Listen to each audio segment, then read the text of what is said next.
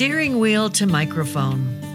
In the early 1940s, public transportation from the city out to HCJB was infrequent, so HCJB chauffeur Enrique Romero drove employees to and from the station. Before long, Enrique began operating the controls during some radio programs.